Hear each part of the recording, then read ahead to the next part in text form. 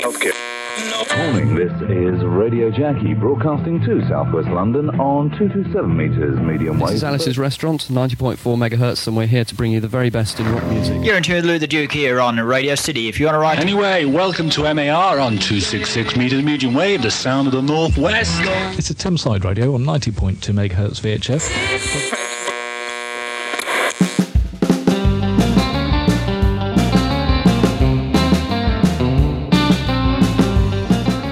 Hi and welcome to the latest episode of the Pirates of the Airways podcast, episode 7 if you're counting. This week I'm in conversation with Gary Drew, former presenter on East London Soul Pirates, Melody FM, Soul FM and Bass FM. We also chat a little bit about what is a pirate radio station and the current radio landscape. If you have any comments about our conversation, then please get in contact via the Land-Based Pirate Radio of the 70s and 80s Facebook group or email us at piratepod7080@gmail.com. Okay, that's enough of that. Let's get into it.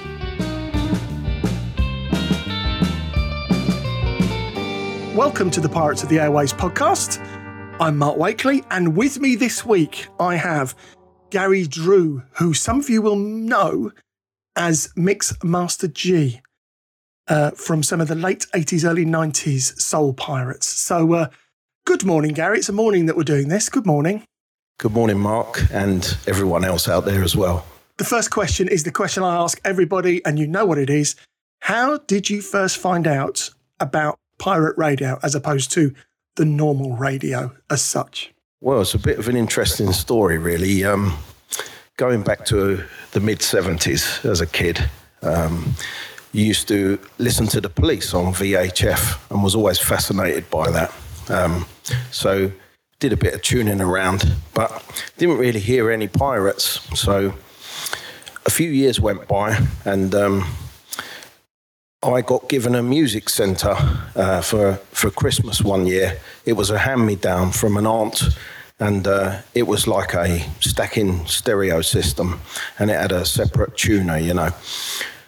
So I pressed the VHF button, and there I was tuning around, and I came across these stations that at the time I didn't know they were pirates. I thought they were just like every other radio station, but I did notice they were only on at weekends, a lot of them, or certain days. So I started listening to them with fascination, you know. I think the very first station I heard was around 1981, and it was called Forest Side Radio. And then I heard Phoenix, and then Horizon, and then, you know, several others. But like I say, sometimes they weren't there when I went to listen. But I just thought that they were licensed to broadcast at certain times. And it wasn't until I got older that I realised they were illegal broadcasters.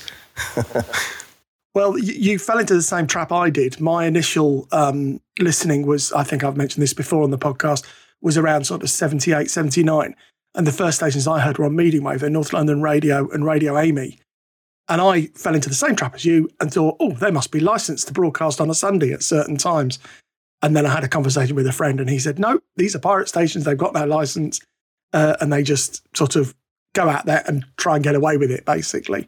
So, yeah, I know exactly how you feel. And mine was also when someone got me a music centre, had a tuner on it. And that's when I first started tuning around the FM as well. And my initial ones, as I said before, RFL and Radio Invicta, as I mentioned in the last episode of the podcast. So you started to listen to the stations. When did you first contact a station in any way, you know, just as a listener? Yeah, well, around 1984, I was getting heavily into soul music, so I was really enjoying the scene. And I was listening to all the super pirates then, JFM, Horizon, Solar, LWR. And it was in particular when Solar started, that's when my interest really got excited. And I actually applied. I sent in demo tapes to all the soul pirates at the time. I was only about 16, 17, something like that. So I sent in all these tapes and never got a reply. So didn't really worry about it. But I was working then. I'd just started work and I was making tapes for people at work. And I also recorded the Pirates, like Solar and that, and edited out the DJ and put myself in there. So it was their jingles and ads with me as the DJ, pretending to be on the station, if you see what I mean, as like a sort of buzz. But it wasn't until some of them closed a few years later, in 1987, that a friend of mine who went to college got me introduced to some people that were starting a station, and that's when I started doing pirate radio. So you were involved in a station right from the very beginning. Which particular one was that? That was Melody FM from Walthamstow. I had a friend called Patrick James. I've lost touch with him now, so if he's out there, hello, Patrick. Hope you're okay. I had this friend, Patrick, and he knew someone that was starting a weekend station. So these guys started Melody FM, and some of the DJs at the time that I remember was myself as Mixmaster G, PJ Bear, which was Patrick James, Steve Sullivan, Sterling Steve, Lenny Williams, T Whirlwind and Funkenstein T, and Dave Dupree, whose dad, I think, had a newsagent or had the finance to fund the station. So he, I think, put the money in. And Melody FM was born at Easter 1987 on 102.4. From the Beaumont estate then. I think the first broadcast we did was from the Beaumont estate in Leighton, looking towards Leighton Bus Garage. I know the area. Are you from Walthamstow originally? Is that where your hometown is as such? Yes, yeah, that's where I sort of grew up when I was young, yeah. Yeah, so do you remember Radio Shoestring? I do, yes. In fact, I used to listen quite a lot to Radio Shoestring and record it. And over the years, I've provided tapes for certain websites that wanted archive of Radio Shoestring. And I actually went to the last official broadcast in July, I think it was, 1984 in Lloyd's Park. They wanted to do an outside broadcast live, but the council wouldn't let them. So the DJ said, come down and meet us, and that's where I think I met Christopher England. Right, Radio Shoestring is what you're listening to on 103.2. Christopher England here, sitting in for Gary Neal, who I thought was supposed to be here, but it doesn't matter anyway. We don't care. But at midday today, we're hopefully meeting you lot, because we're going off the air today for the very last time. Probably during the afternoon sometime. We will be switching off forever, which is very sad. So we want to meet you and have a chat about bits you've enjoyed in Shoestring, bits you've hated and bits you've loved. And we want to meet you in Lloyd's Park, which is in Forest Road. It's in Forest Road right near to Hoe Street, just down a bit going back towards Tottenham. However, we were supposed to be having a live disco there and an outside broadcast, but the council don't like it. They don't think it's a good idea. So we'll have to see what we can do. But it seems likely that we won't actually have a live outside broadcast from there. So, the council, all I can say to you is... I remember this big chap with a bushy beard and a green anorak, around about 30 he must have been at the time, and he drove a motorbike. And I remember chatting to these guys. So yeah, that's my knowledge of Shoestring. And living where I lived, the signal was absolutely strong, really good. Yeah, Radio Shoestring, as you may or may not know, I was on that for a short period of time. You won't have any tapes of me on it, I don't think. I did quite a lot of late night stuff or very early morning stuff. I knew Chris England very well. I'm hoping to have Danny Dipole on the podcast in the very near future, who was also involved in that. But yes, Shoestring was what I did straight after Radio Comsat, which was the original medium wave station. And then when I stopped doing that, really fell out of radio for quite a long time. Always like to hear memories of Shoestring, and I still got good friends from that time as well, which is nice. So Melody was a weekend station, soul music, I assume. Interesting DJ names. I always like that because people think that sort of started off with the soul stations. Absolutely not. The ones I remember from Telstar 1 who used to broadcast with lots of power on 235, were Bear, Number 6 and Eggbox. And that was mainly like a proper heavy rock station. And that some of them then morphed into Alice's Restaurant, which you also know about, of course. So Melody, how long was Melody on for? What sort of format? Were you on Saturdays or Sundays? What was the situation with Melody? Yeah, so Melody was like from, say, 6 in the morning on a Saturday through until midnight on a Sunday. The format was mostly soul and lots of rare groove at the time, because there was a bit of a rare groove revival going on. So we were playing lots of that. It did continue after I moved on to another station, but I think it only lasted just under a year. But yeah, I think it did continue for a little while after I left, because I did remember hearing it and staying in touch with some of the guys as well. And what sort of power were they using? What was it like? Did they have any brushes with the authorities? That's the other thing I always like to know. Were you broadcasting live as well? Yeah, we was broadcasting live, and the few things that I do remember is one of the blocks, we had a massive long aerial. It's like a TV aerial, horizontal with rods, but it was a massive TV aerial. It wasn't a TV aerial, obviously, but this thing was directional, and it had lots of beams on it, and the coax cable coming from the aerial, which was strapped to the balcony pointing towards Leighton Bus Garage, I think it was. The coax was like road cable from the mains that comes into your house. It was really thick. But I don't think it got out further than East London at that time. But later on, when we started linking, I think we had a band 3 link, and we started getting out further into North Kent when we started linking. And I remember being up a tower block, scared of heights, standing on this balcony, and we had a makeshift link, and it was like a broom handle, and on the top of the broom handle was like a tweeter of a speaker, a cone, you know, like a microwave cone, but homemade, with tin foil over it, covering it completely. And I had a walkie-talkie, and I was with someone, and we had to line up this beam to get rid of the hiss and wait for it to be fully lined up before we let it go, and then tied it with bungee ropes and things to the balcony. That's when we was having a midpoint, broadcasting from one block, linking to another block, you know.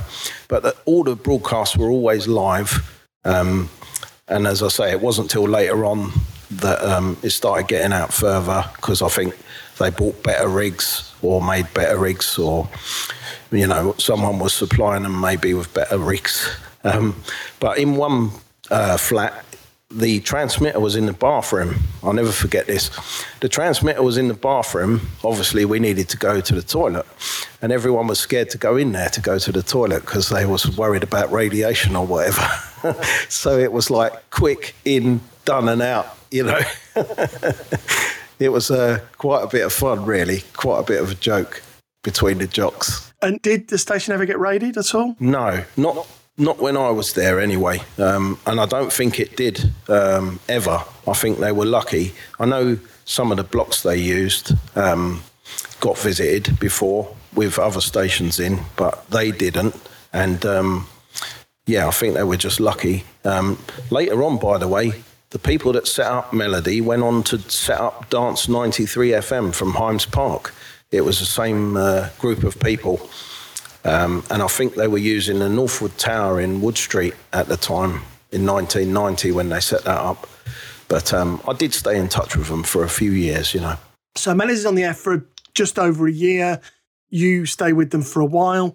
Then why did you leave? Any reason you left, or did you just think, oh, I'll move on to the next thing? Yeah, what it was, my best friend Patrick James at the time, he was getting involved with other people that wanted to start another station, and some of them were Melody FM jocks.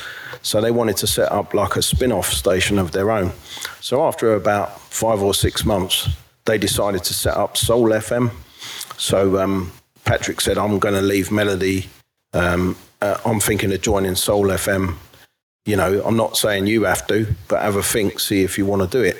So at first I held off for a while, and after a couple of weeks I started listening to Soul FM, And then one night I heard Patrick's show and I thought, yeah, I'm going to switch over. So I went and joined Soul FM, which was also a weekend station.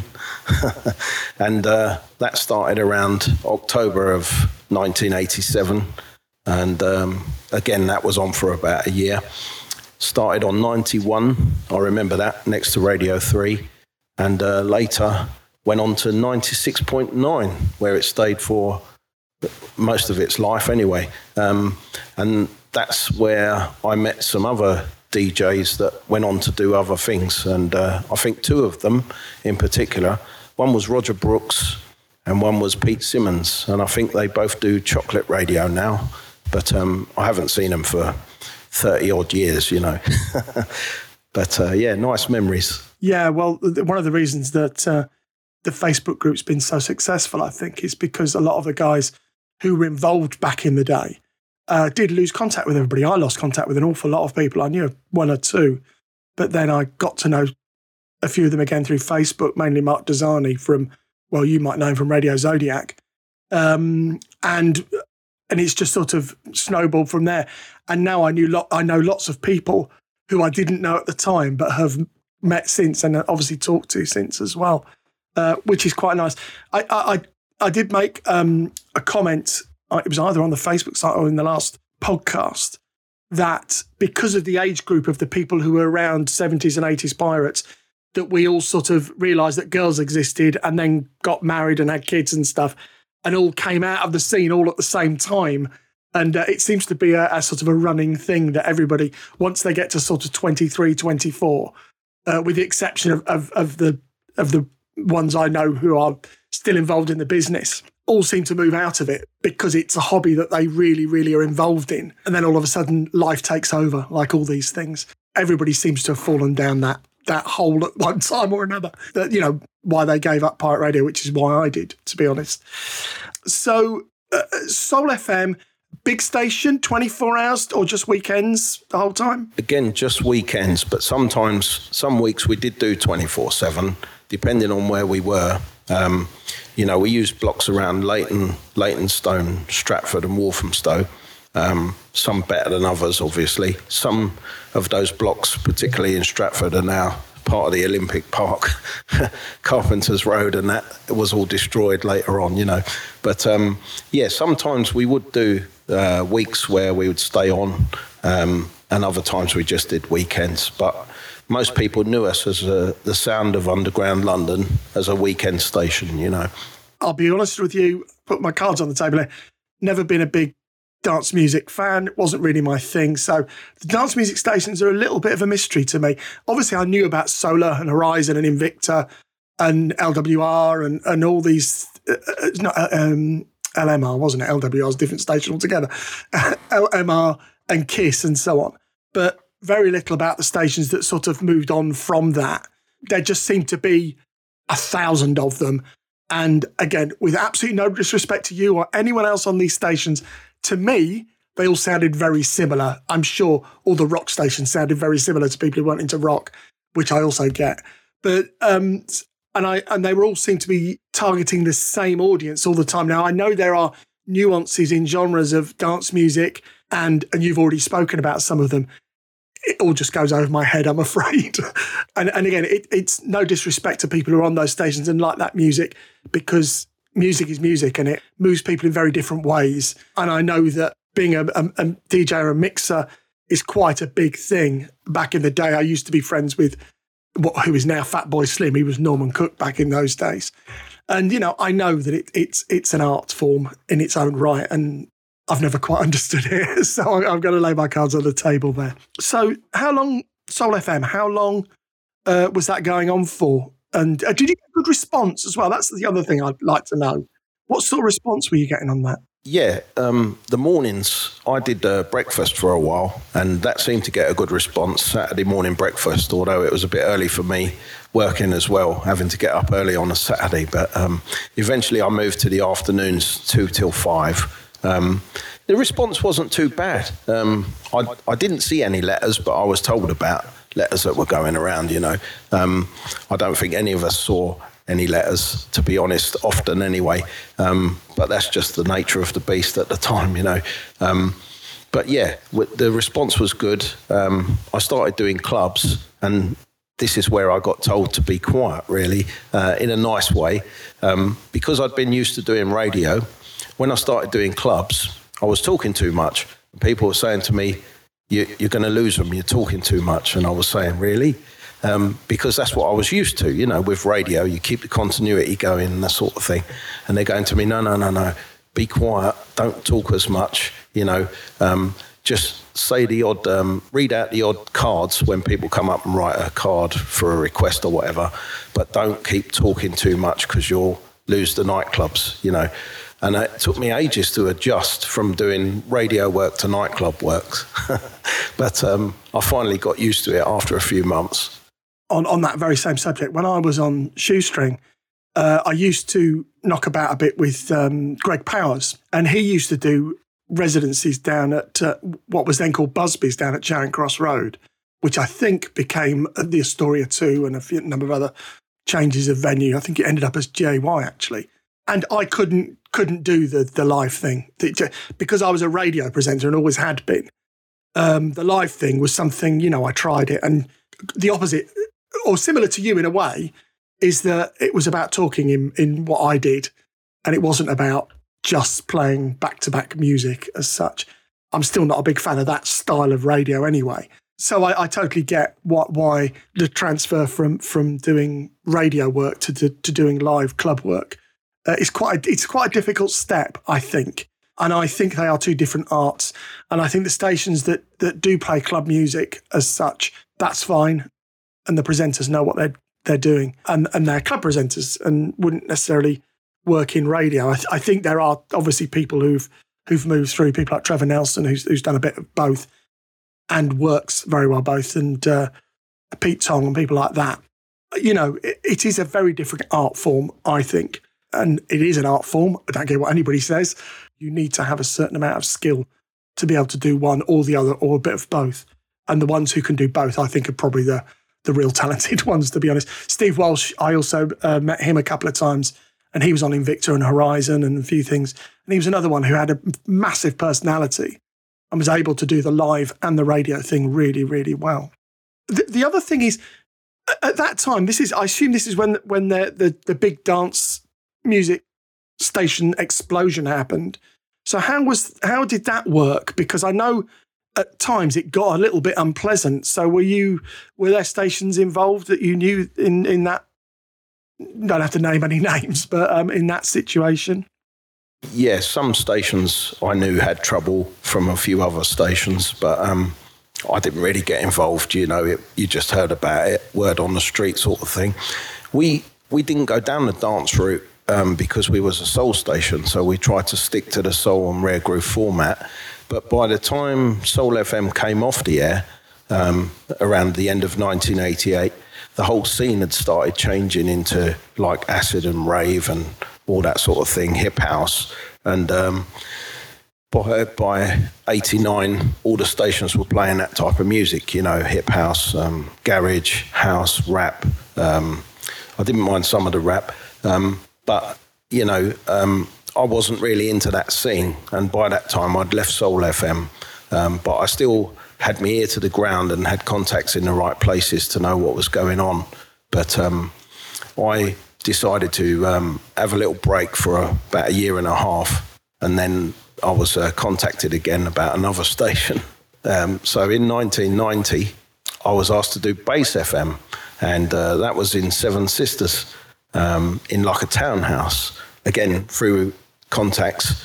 I didn't do many shows for them. I think I was only on there for 2 or 3 months. It didn't last very long anyway, as a lot of stations didn't at that time. I think people was experimenting, or they had limited finance, so they put a station on, didn't sort of think it through properly, and then run out of money and couldn't continue, or decided that there was too much competition, too many stations at that time, because I remember stations started broadcasting over each other on the same frequency, and then there was these station wars where people alleged to own a channel and you couldn't go on there you know, because that was someone else's channel and all this nonsense. So I, by that time, I'd sort of come away from it and decided to go into legal radio, RSLs and hospital, you know. Yeah, in the same way. I mean, interesting you talking about various stations and their attitudes towards their frequencies. I did an RSL on Christmas for a station, and someone rung me while I was on air and said, "You're on our frequency. We're going to come down and sort you out." And I said, "Fine. I'll tell you exactly where I am. Come and see me." Of course, I never saw them. And we weren't going to move the frequency because we had a license to broadcast for 28 days and they had no license at all. So just trying to scare. And they didn't realise I was an old pirate and didn't scare that easily. But I do know, if you've listened to previous episodes of this, there are people who've talked about the reason they got out of the actual pirate radio scene was that they were being threatened because they were building transmitters for other people, and it just all became a little bit tribal in that context. And you were either part of that station or you weren't, and you weren't able to deal with other stations. And it seemed to get a little bit unpleasant. I think a lot of people pulled out of the whole thing around that time because a different group of people came up. And also, as you were talking about, I don't think people think very hard about how they're going to keep a station on the air. The big, what I call the big dance music stations, seem to have a system where the presenters were paying the station to do the programs, and that's how they were financing it, and then advertising various club nights and rave nights and so on, and that bringing money in that way, which of course is a very different way of doing radio advertising. And that's fine. If the DJs are prepared to pay the guys to run the stations, then that's fine. I know people who did that. Is it in the spirit of pirate radio? I don't know. Pirate radio is pirate radio, and it always finds a way to survive. And in London, and certainly in Birmingham and places like that, there are still those stations around who are still broadcasting illegally, and some of them are online as well. Yet they're still out there on FM taking the risk because, I don't know, the presenters want to be on the air. Although weirdly, the latest figures from Radar say that AM and FM listening now is down to about a third of the radio listeners now are listening on FM and AM. The rest of it's all what they call digital listening, which encompasses DAB and online, which I think they need to separate those two out. But I also know in Ireland that DAB pirating has now become a thing as well. So pirates will always find a way. They will always find a way of getting on the air in the best way. And there has been a debate on one of their websites, it might even be on the pirate, the land-based pirate site, of what's a genuine pirate station. Is a station that broadcasts on the internet really a station that's broadcasting? They're obviously not a pirate because most of them have the licenses they need to do that broadcasting, mainly music licenses. Are they broadcast radio stations, or are they just people playing music on the internet? And that's the question. That my personal feeling is, if you are out there broadcasting in the context of people can hear you anywhere, then you are broadcasting and it is a radio station. I have other views about voice tracking and people just playing continuous music and so on. But certainly my feeling is that if you're broadcasting and it's a properly run radio station, then it is a radio station. And there are plenty of them around.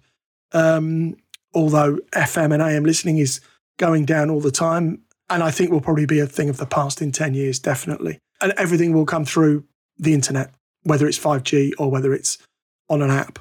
But that seems to be the way things are going. I recently got pulled up for saying that because someone said to me about, doing pirate radio, and I said, what's the point? And they said, what do you mean? And I said, I wouldn't bother, just do it online. Why is that? Because the majority of people just put it on their phone and it's there. They're not worried about searching for the frequency, tuning in on FM or AM or whatever. They just want to click it and bang, it plays. And the reception's crystal clear and they're not out of range. They can hear it anywhere in the world because it's on their phone, as long as they've got a mobile signal. And a few people weren't happy with me, a few of the hardcore anorak type people. But, it wasn't in a bad way. We're still friends, but everyone's entitled to their opinion. But I can understand the anorak side of it as well, and the buzz that you get when you hear it coming back over the airwaves. There is a a buzz to that when you hear it coming back over the FM and the medium wave and even the short wave. You know, there is a real buzz to hearing it come back.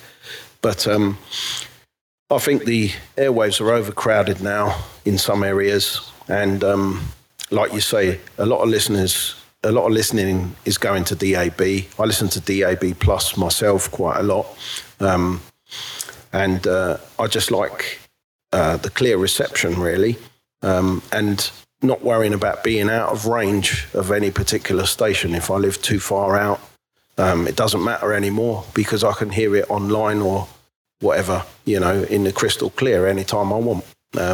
There's no one saying, oh, that's not meant for your region, you can't listen to that, you're out of range. You know, that doesn't count anymore. You're absolutely right. And it's funny, I was on an FM community station where I live now in Shropshire, and I've actually not left them, but I'm not doing programs for them at the moment. And I don't know what their audience is. It's very difficult to know. I also do programs for an online community station in an area where I used to live, but don't live anymore, in Northamptonshire. And I know that I get a certain amount of listeners to that show. I do a Sunday morning show. I really enjoy it. I do it from home, obviously, because I don't live in Northamptonshire anymore. And I know there's a certain amount of listeners and people who know me and family listen. And that's really nice, which has not really been possible before. So I've got people all over the country who know me, who listen to that, plus people in the local area. It's a very successful online community station as well. Let me just say that. Far more successful than a lot of the FM stations. And again, I think a lot of that's to do with the fact that FM and AM is not really something that people listen. I mean, I do, because it's something like all of us. I'm still a bit of an anorak, so I'll still tune around medium wave. And over here in Shropshire, if I can pick up Caroline, I'm quite pleased. But if I really seriously wanted to listen to Caroline, I would listen to it on the app. I wouldn't bother trying to listen through crackly medium wave, which is not very good over here, to be honest. There's very little on the actual broadcast band where I live. So I live just near Telford in Shropshire. And it has had pirates around it. There's been pirate stations, plenty of pirate stations. There was a lot in Birmingham, Wolverhampton, and Telford itself. Nothing at the moment, but, you know, I'll tune around and see what's there. But there's nothing really, you know, with the demise of independent local radio. You know, we have all the usual people, you know, Greatest Hits Radio, various smoothing capital outlets, and we've got free radio here as well, which is part of Bauer, which is the old Birmingham BRMB and Beacon Radio, I think. But they broadcast from literally, I can see the transmitter mast from the room I'm in now. So it comes through quite clear, shall we say. I think this debate about, it's interesting we're talking about this, because I think this debate about is it radio, is it not radio, is an interesting one. And I think you're right about people who are very, and again, I don't say anoraks in a derogatory way, because I'm an anorak myself, but there are people who are purists, for the want of a better word, and go, if it's not on medium wave or FM or shortwave, then it's not real radio or not real broadcasting or not real pirate radio. And I'm not sure about that. You know, you can listen to anything you want.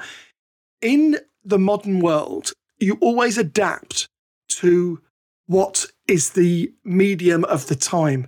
So, for example, I went to a meeting about various creative things near where I live. And there were lots of people there, and there were TikTokers and YouTubers and stuff like that. And I'm thinking, would I have been doing that now? They were the sort of age I was when I was doing pirate radio. What was available to me at the time was pirate radio. There wasn't any internet. So would I have been doing internet stuff then because that's what was available to me? And that's the thing that everybody needs to look at in this context. And again, it's no disrespect to people who want to be on, you know, Seagull or Caroline or, you know, the Mi Amigo RSL that they was doing last week. That's great. And I love the fact that these things are not forgotten. And the reason why radio is what it is because these people took a risk. People like you and me took a risk to do it. Talking of taking a risk, we're going to go back to you and your radio life. One, did you do a lot of tower block work? And two, did you ever come close to getting caught? I saw a car pull up hanging around the bottom of a block. It was all tower blocks in the 80s, what I did. And it was all urban London, you know, Greater London.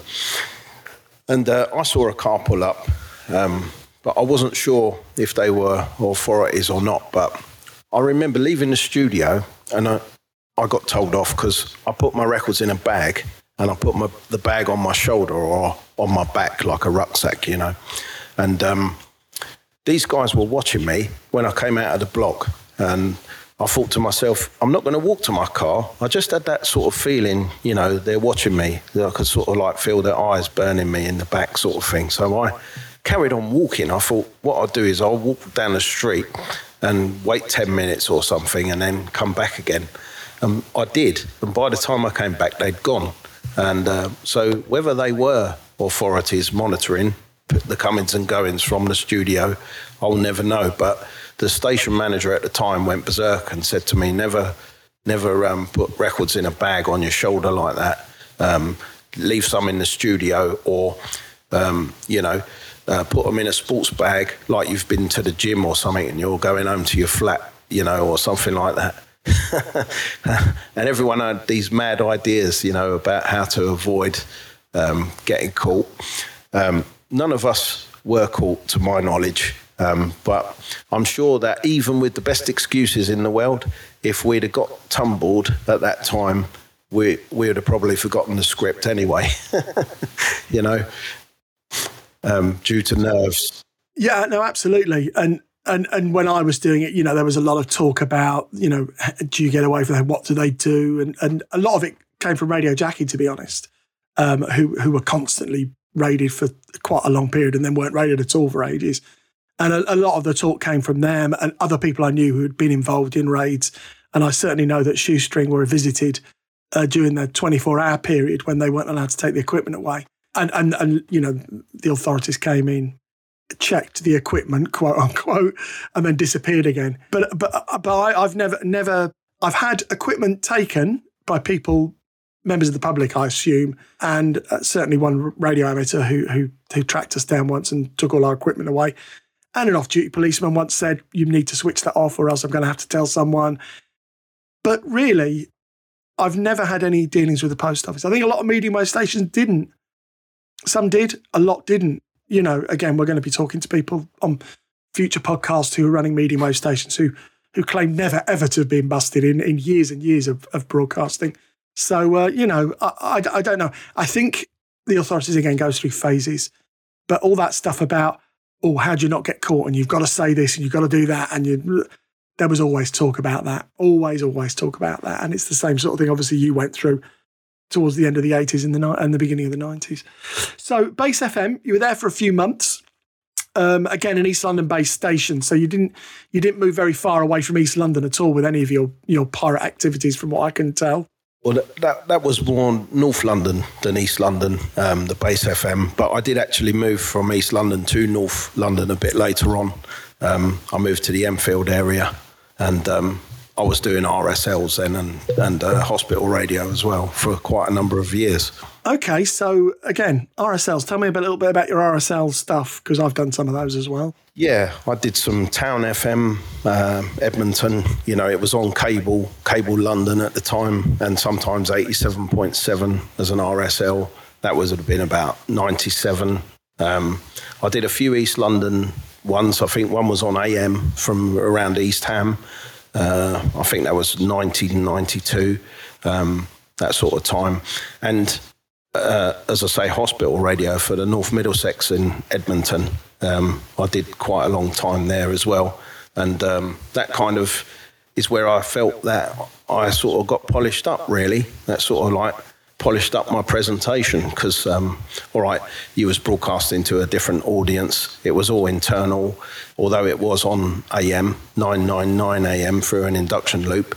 I think there was only one part of the hospital that couldn't hear it.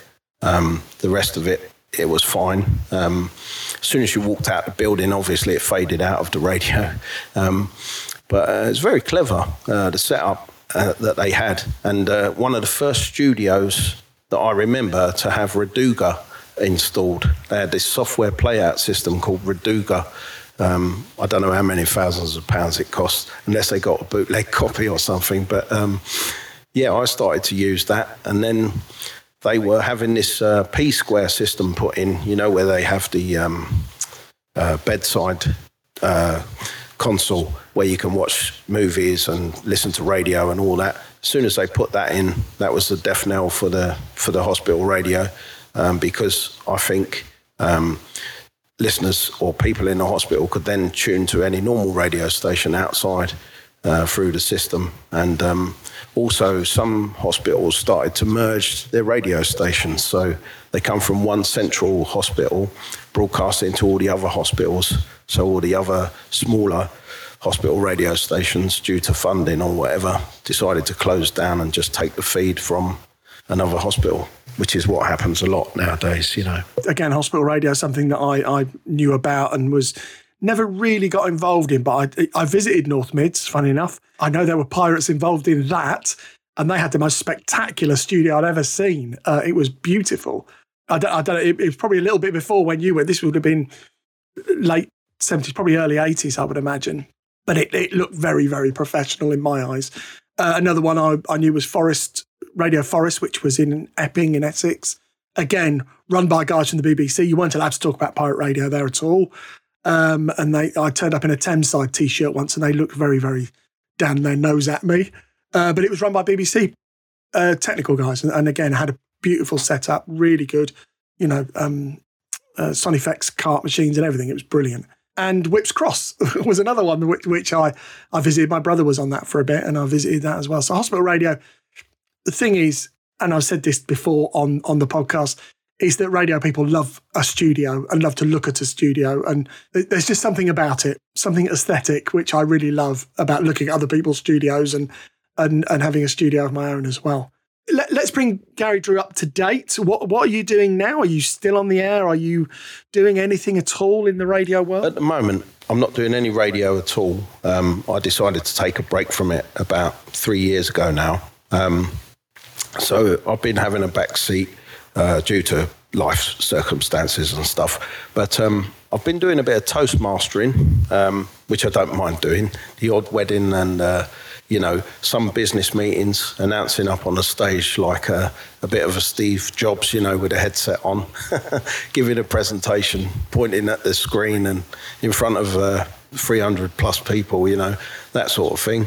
I don't mind doing that, but I kind of wanted to have a little break. The last time I did radio was 3 years ago, and since then I just wanted to sort of take a break, do some other stuff, a little bit of my own voiceover and production work as well, and restoring old recordings, which is what I really like doing. I like getting old recordings that are worse for wear, like tape hiss and all that, cleaning them up, restoring them, enhancing them, putting them on MP3 sticks or SD cards or CDs or whatever, and putting them online as well. I provide a lot of archives to a lot of organisations, that I've lovingly restored to keep the spirit of free radio alive, shall we say. There's plenty of archive things going on out there. There's a big one for Ireland, obviously, and I know that there's a guy at one of the universities in Dublin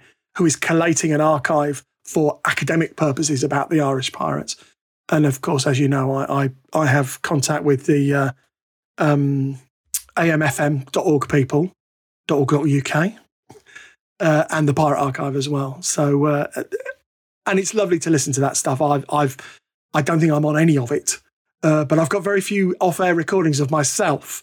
There's a few of other people who are on stations that I was on, but I think I've only got 2 recordings of myself actually off-air, which is a bit disappointing because I was on the radio for so long at the time. Laser Hot Hits was something else I wanted to ask you about, and I know that they were on shortwave for quite a long time. Tell me a little bit about your Laser Hot Hits and what you know about them. Yeah, I'd been listening to Laser Hot Hits since about 2004, but I knew it had been around for a long, long time. It actually started in 1990, and then I think it was FM first and then moved to shortwave around 93, 94. But I'd been listening to it on shortwave since about 2004.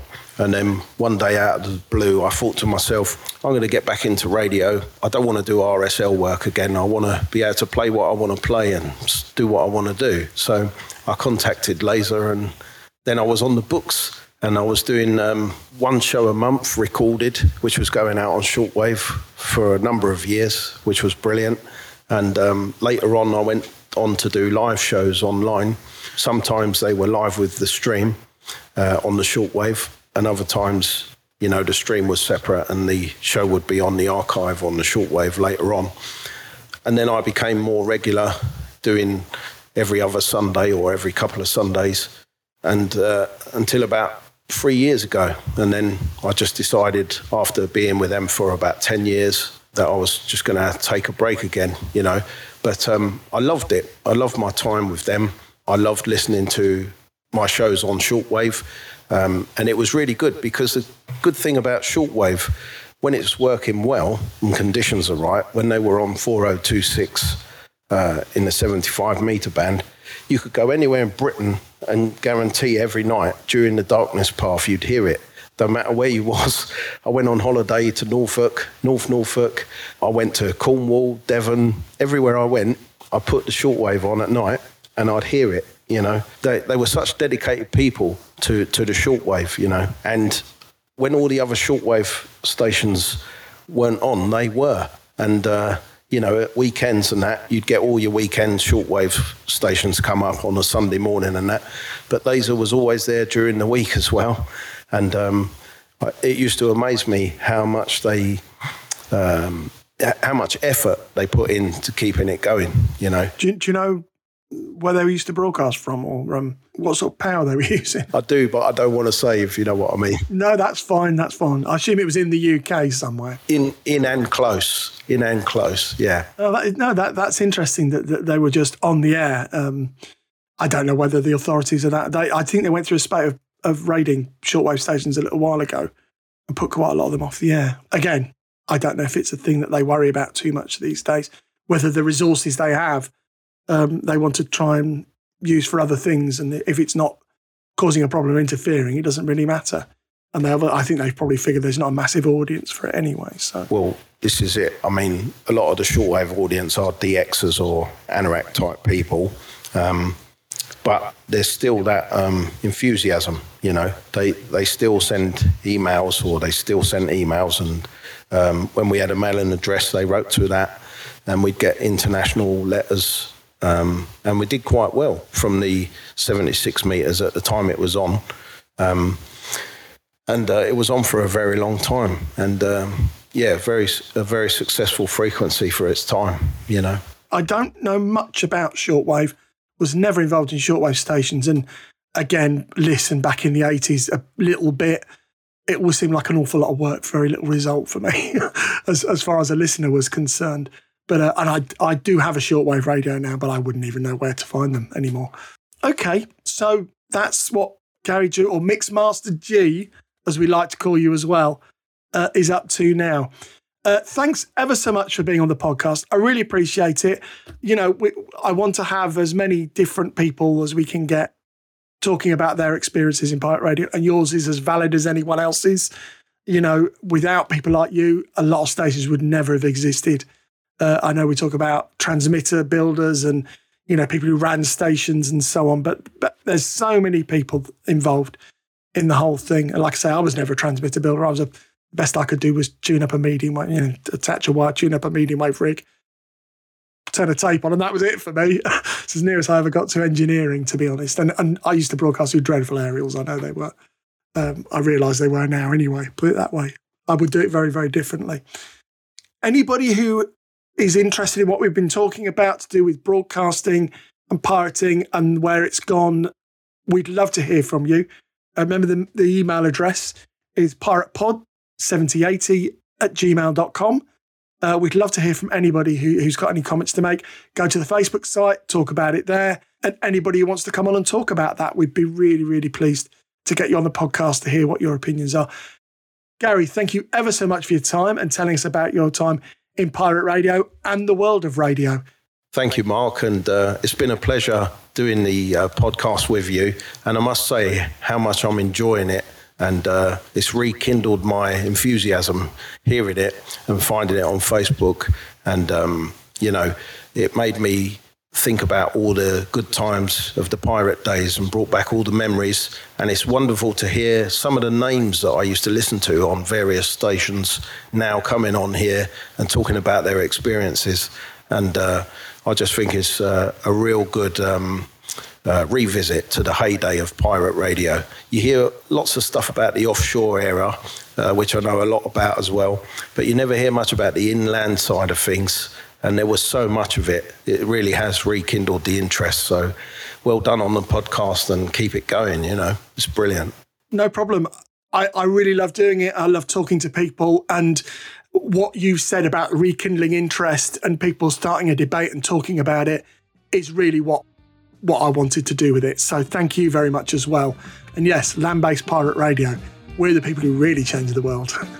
Thanks very much, Gary. We'll speak to you soon. Thanks for listening to this Pirates of the Airways podcast. If you'd like to get involved in the conversation or just make a comment on what we've been talking about, then go to the Land-Based Pirate Radio of the 70s and 80s Facebook group or email us at piratepod7080@gmail.com. We'll be back on the 21st of September with another guest from the 70s and 80s pirate radio scene. Until then, stay safe and keep a good lookout. Radio Nova broadcasting on 1404 kilohertz of the medium wave band, 212 meters. Unfortunately, we've had to suspend your regular broadcasting. This is due to the post office requiring to test and inspect our equipment. We'll return you to normal broadcasting just as soon as we can. This is a 1386 audio production.